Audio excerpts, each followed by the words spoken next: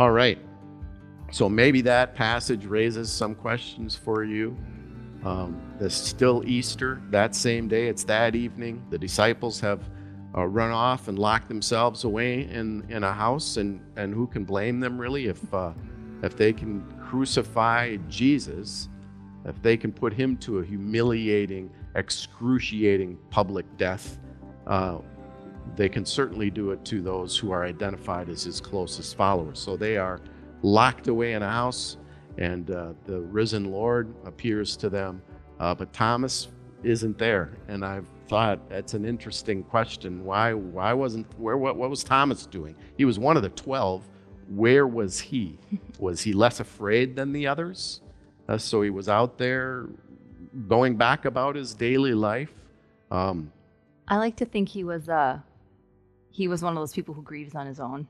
He didn't want to be with people when he was off. He was like off in his room crying by himself. That's what I think. If you're, he just lost Jesus, and I think his grief just, some people need community, and some people are like, yeah. And I feel like Thomas was like, I'm out. I like that idea that he's grieving somewhere and misses it. Clearly. And I also like that the disciples see Jesus, and a week later they're still hiding. And I think that's also really interesting, where it's like they see Jesus and they're not immediately like, okay, Jesus rose, we're going to go out and do it. But a week later they're like, they saw Jesus and they were still hiding. Takes a while to sink in. I know, which I feel like is very appropriate for this current Jesus. The tomb is empty. We celebrated last week, and then everything feels kind of the same. I think it's relevant. I heard that differently this year. Yeah. You hear everything sounds different, doesn't it? Even the scriptures when we read them. Right. All right, Katie, you got one for us? Yep, this came from our Instagram. Do you believe that spirits or angels lead you in a certain direction or send you signs in life that are good or bad? Angels or spirits? That's really a great question. I think everybody has a way their people who have gone before show up to them. That's what I think of when I think of angels or spirits. So for me, I posted this on Instagram this past week, but just how my grandmother gave me this phrase when I was first dating Sam. We were talking about the awkward years. We were out to breakfast or lunch with her, and she looked at me just deadpan and said, "Your mother did the best she could with what she had to work with." And it was so mean and so funny, and so Grammy Bridget, and she's not alive anymore, but people have been saying that phrase more often, and I feel like it's a way she shows up, where people all the time right now, people are saying, we're all doing the best we can with what we have to work with. And I just think every time somebody says that phrase, I feel like that's my Grammy being like, listen. I just see her saying that same thing to me. It's so brutal and so funny. And so I don't know, that I think everybody has their story of a way their people show up, and we are all allowed to interpret that how we need to or want to. And I don't think it's anybody's place to judge how my people show up, and I'm not going to judge how your people show up. Yeah, I mean, we have to be careful in terms of our sort of theological heritage to not sort of, I don't want to say condone, but embrace this idea that we have access to being able, through some medium usually, to speak to the dead, Yeah. Because our confessional theological heritage would preclude that sort of thing. But I love what Pastor Natalia is saying, that we all have experiences that are really difficult to explain, and sometimes they feel like a message, like a connection to somebody we love. If we consider us all part of the kind of the heart and will of God, why cannot God continue to keep us connected in even sort of almost mystical ways to people who've gone before us and people we love and miss?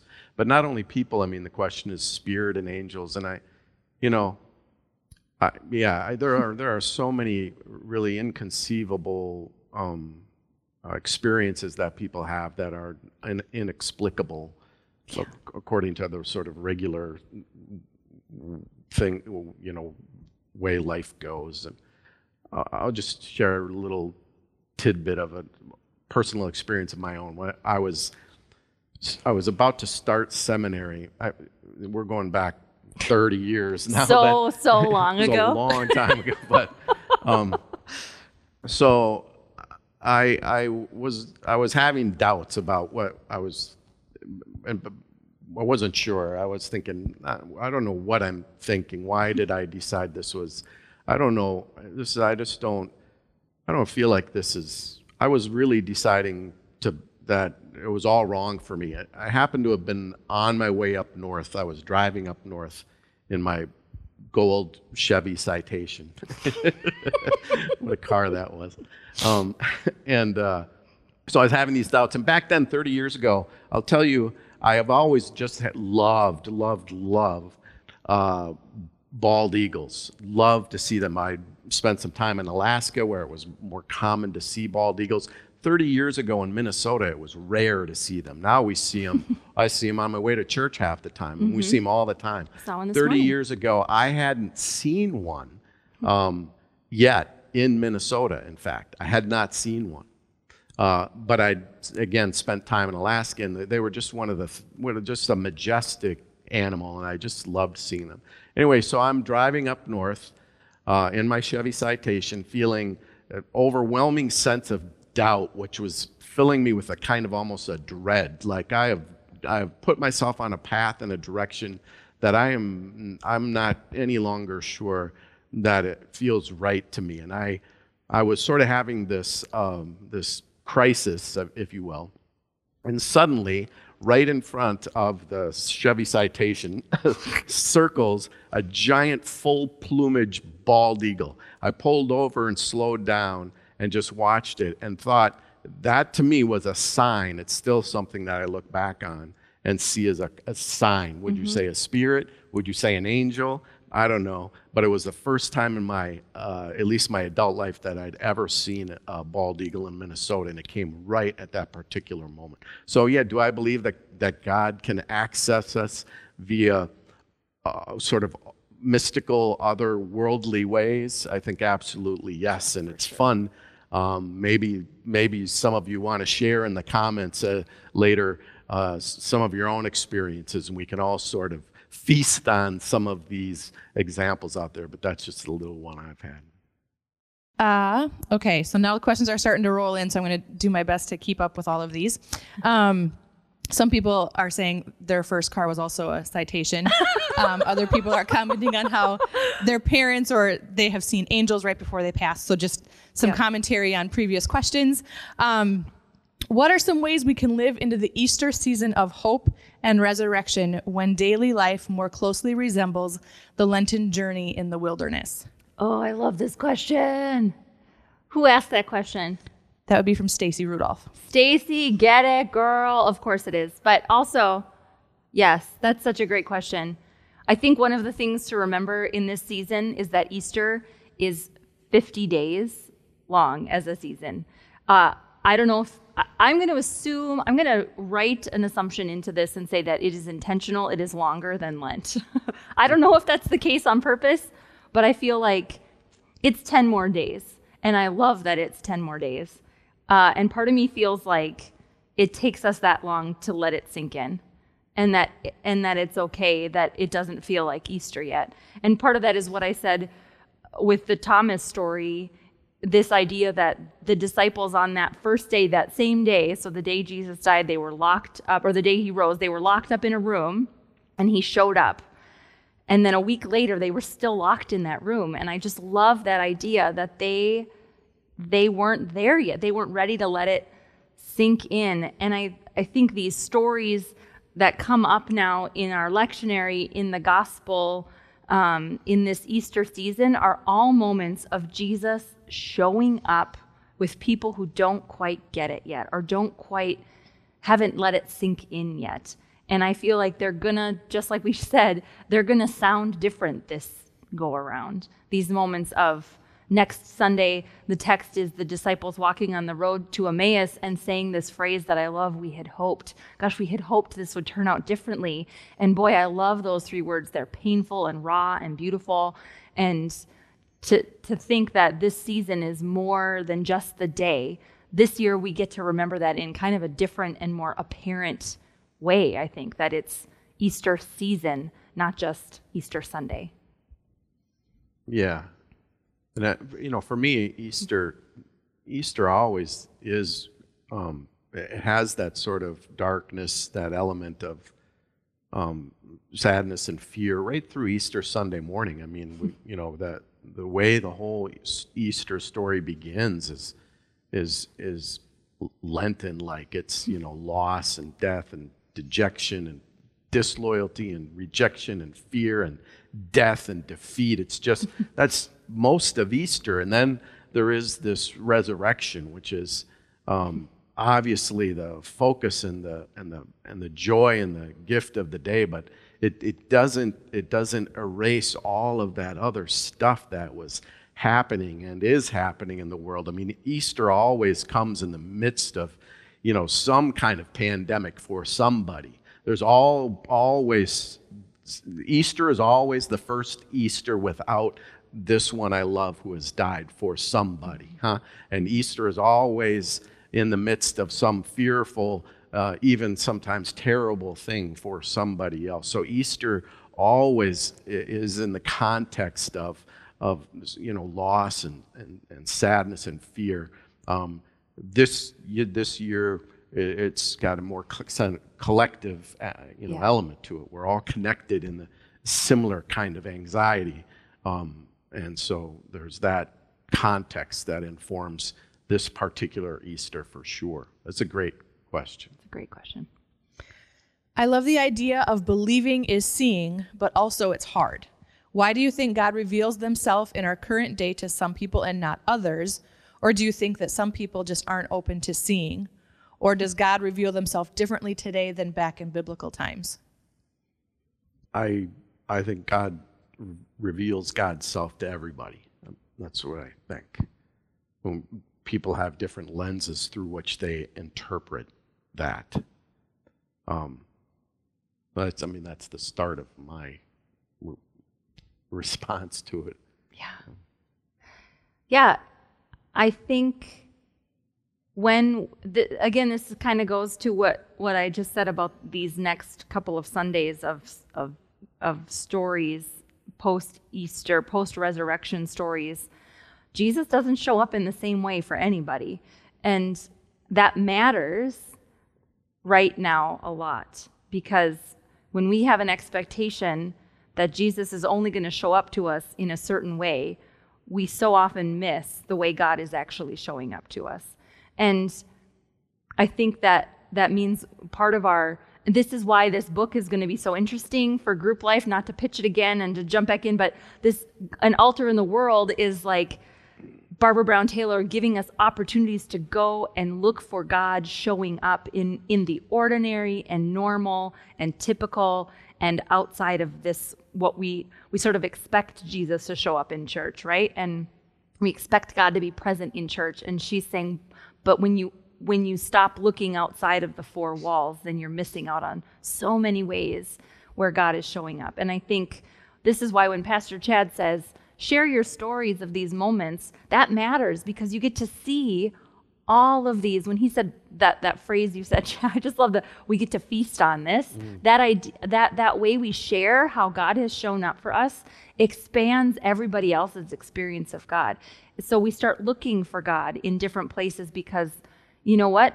If I see an eagle on my drive home today, that's going to say something different to me than it would have on my way here, right? And I think that matters. To me, I always feel like there's hawks on light posts all over, especially on my drive, which is between 694 and down through downtown. There's always hawks, and sometimes we like to count and see how many we see. And to me, that's just a way of I sort of think of God watching over me in that way. Every time I see a hawk, I think like it's just up there, kind of watching. And I like this idea of being protected and being watched over. And that's been helpful for me. And so those ways of God showing up, that's not about Thomas getting to touch. That's about God showing up in different ways for everybody. I'm assuming this question is about, like, we don't get to see God show up in the same way, like Jesus appearing in the room and being like, hey, here I am.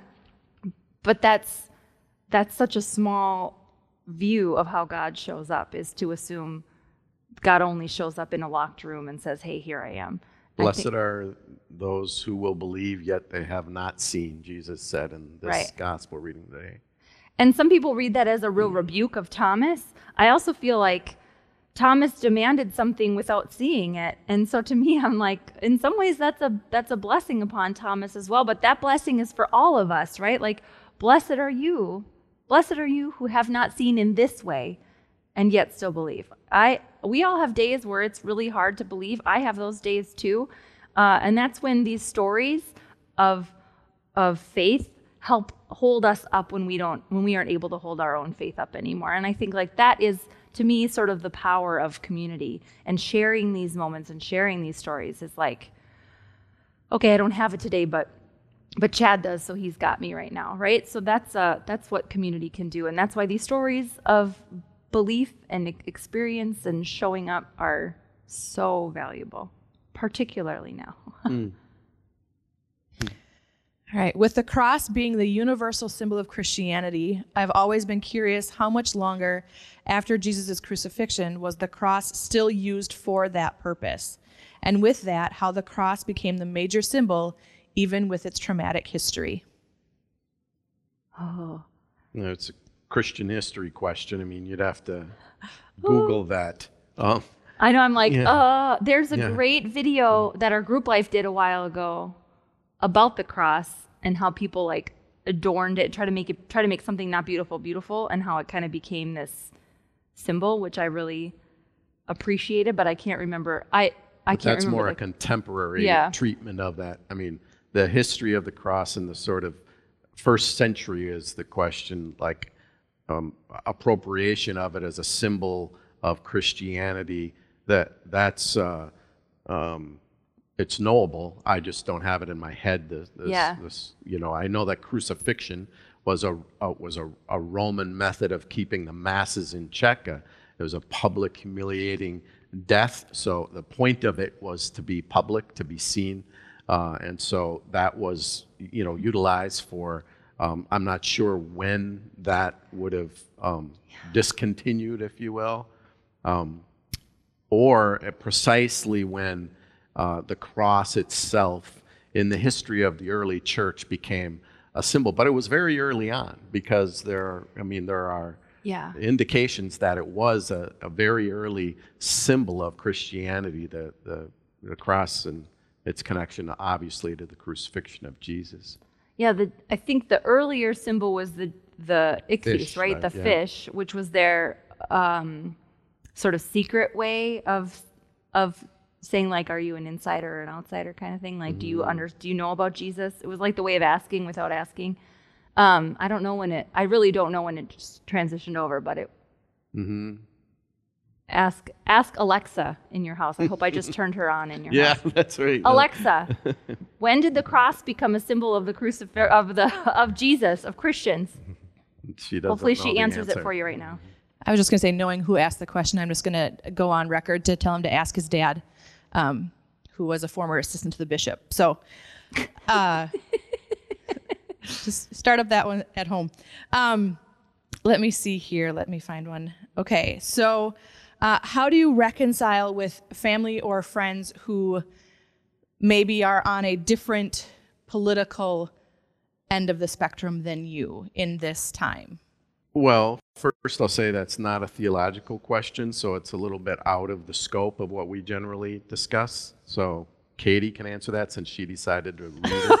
But I'm not sure to the effect that, to the extent that these political disagreements, and they're strong, and there's a lot of vitriol, and there's a lot of animosity that's generated, and there are strong feelings.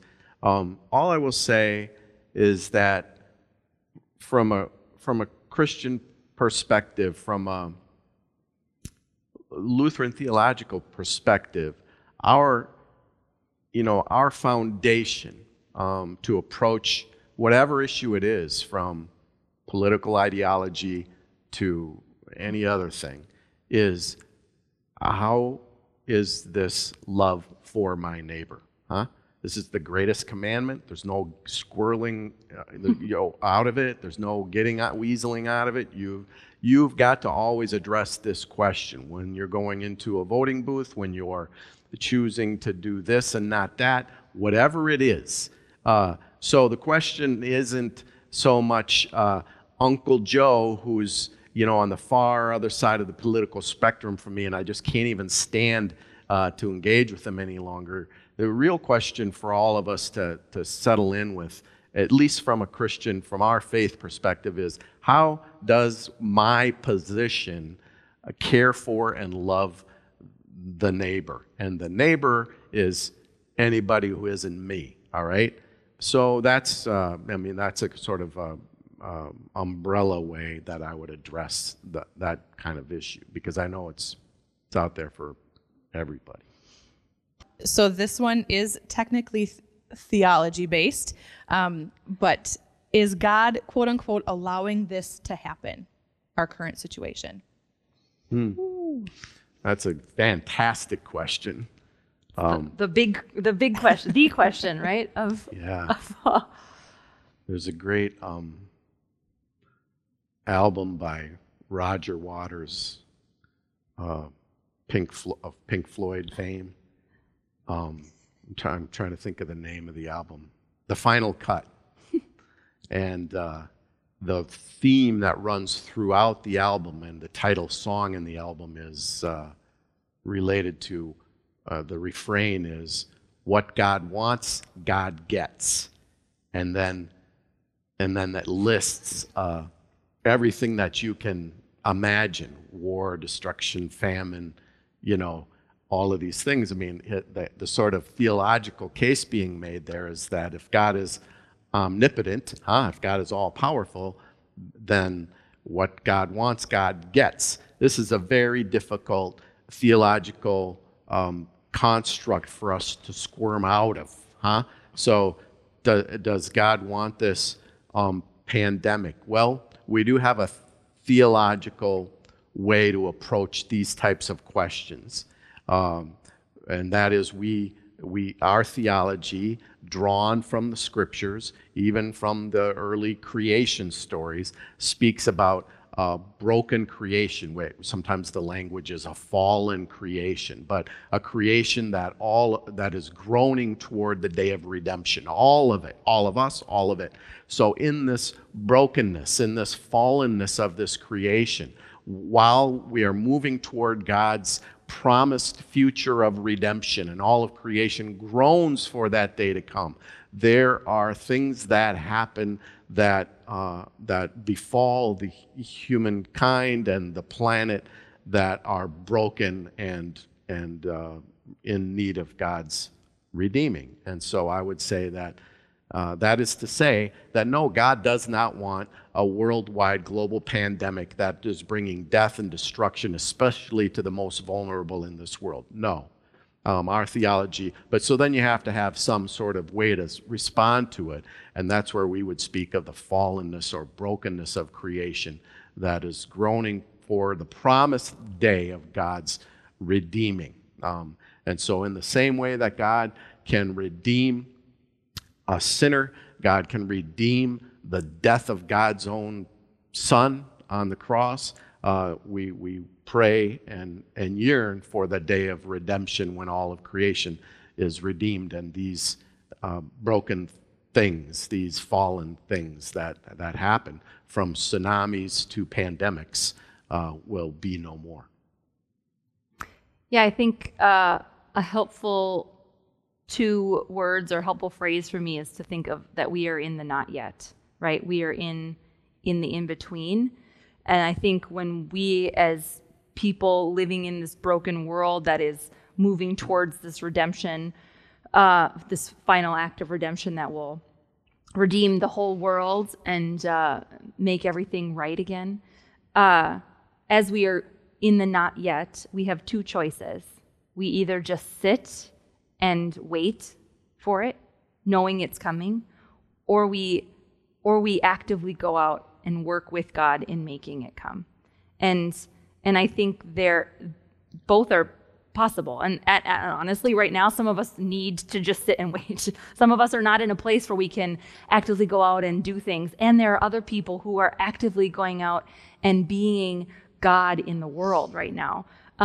People making masks, people, there's a distillery in my neighborhood that is making hand sanitizer because they don't have that's what they're doing right now. I just think that's so beautiful what people are doing. There's Bauer Hockey is making face shields because they're not making hockey equipment right now. Like, those things are so beautiful, and that is just joining God in these acts of redemption in a broken world. And those moments, what we call, spots of hope or good news or whatever we want to call it in the world, you see that, and I think part of our job is to name it as this is redemption happening around us, and we are in the not yet.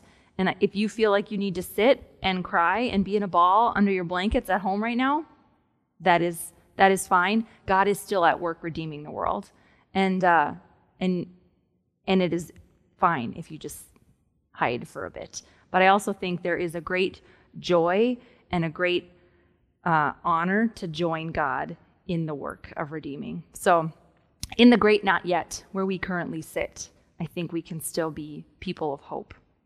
Look for the helpers, Mr. Rogers Yeah, said. that's right. Use Mr. Rogers. All right, so that was 25 minutes, give or take. That's how quickly this time goes. Every time we do this, we're sort of shocked, and we always have Nick put up a timer for us so we can see that the time is drawing close. But why don't we let's take one for the road here, And real quick, I will try to go through, I don't know if you have time too, we'll try to kind of throughout the week go through these and try to give a little answer here and there, so some of the questions don't just get lost out there. Particularly if you were a person who submitted a question online, we'll try to make sure that we get to those too. Yeah. So the last question we'll do today, first of all, a couple people commented that you were able to open their ALEXA from. I know. I from got a text that said, she said, I do not know that one. So the last question for today is if you feel like your relationship with God and or the church are broken, how do you go about mending that relationship? Yeah, I mean, we're well aware of this truth for a lot of people, and we grieve with those who feel that way, and we understand how people get to that place, and we endeavor to be, however humbly and ineffectively maybe at times, a place to where you can be welcomed back. I'm not sure what it might be that for the person who asks the question, how that relationship has been broken for you, but I am sure that the community of faith, and particularly this community of faith, has wide open arms and open doors, and you are welcome. Not so we can start working on you and get you to be the person you should be, but you're welcome just exactly as who you are. And the beauty of not knowing who you are is that that I can speak to you in a way that has nothing to do with whatever it is that might make you feel like the church, the community of faith, is not for you, because I want to say it is for you, and precisely you, and the current version of you. And so I'm sorry that you don't feel that, and we wish you did, because we'd like you to know you're welcome here. Yeah, I think if you feel like your relationship with God is broken, I will say that it's only broken on one side, and that if this were so, I have moments in my own life of faith where I have definitely just been full angry at God, or not sure it was legit, right? I don't know if I believe in this right now. And in that, I have generally a few things I do when I feel that way. I spend time with people who are in a good place faith-wise, and I draw on their faith in those moments where I don't have it. I go outside because God has always spoken to me in nature and creation. And I think for everybody, how God has spoken to you before is a good place to start if you're not sure if God is speaking to you now. So if that's church, then yes. If that's music, then take a listen to the next song for sure.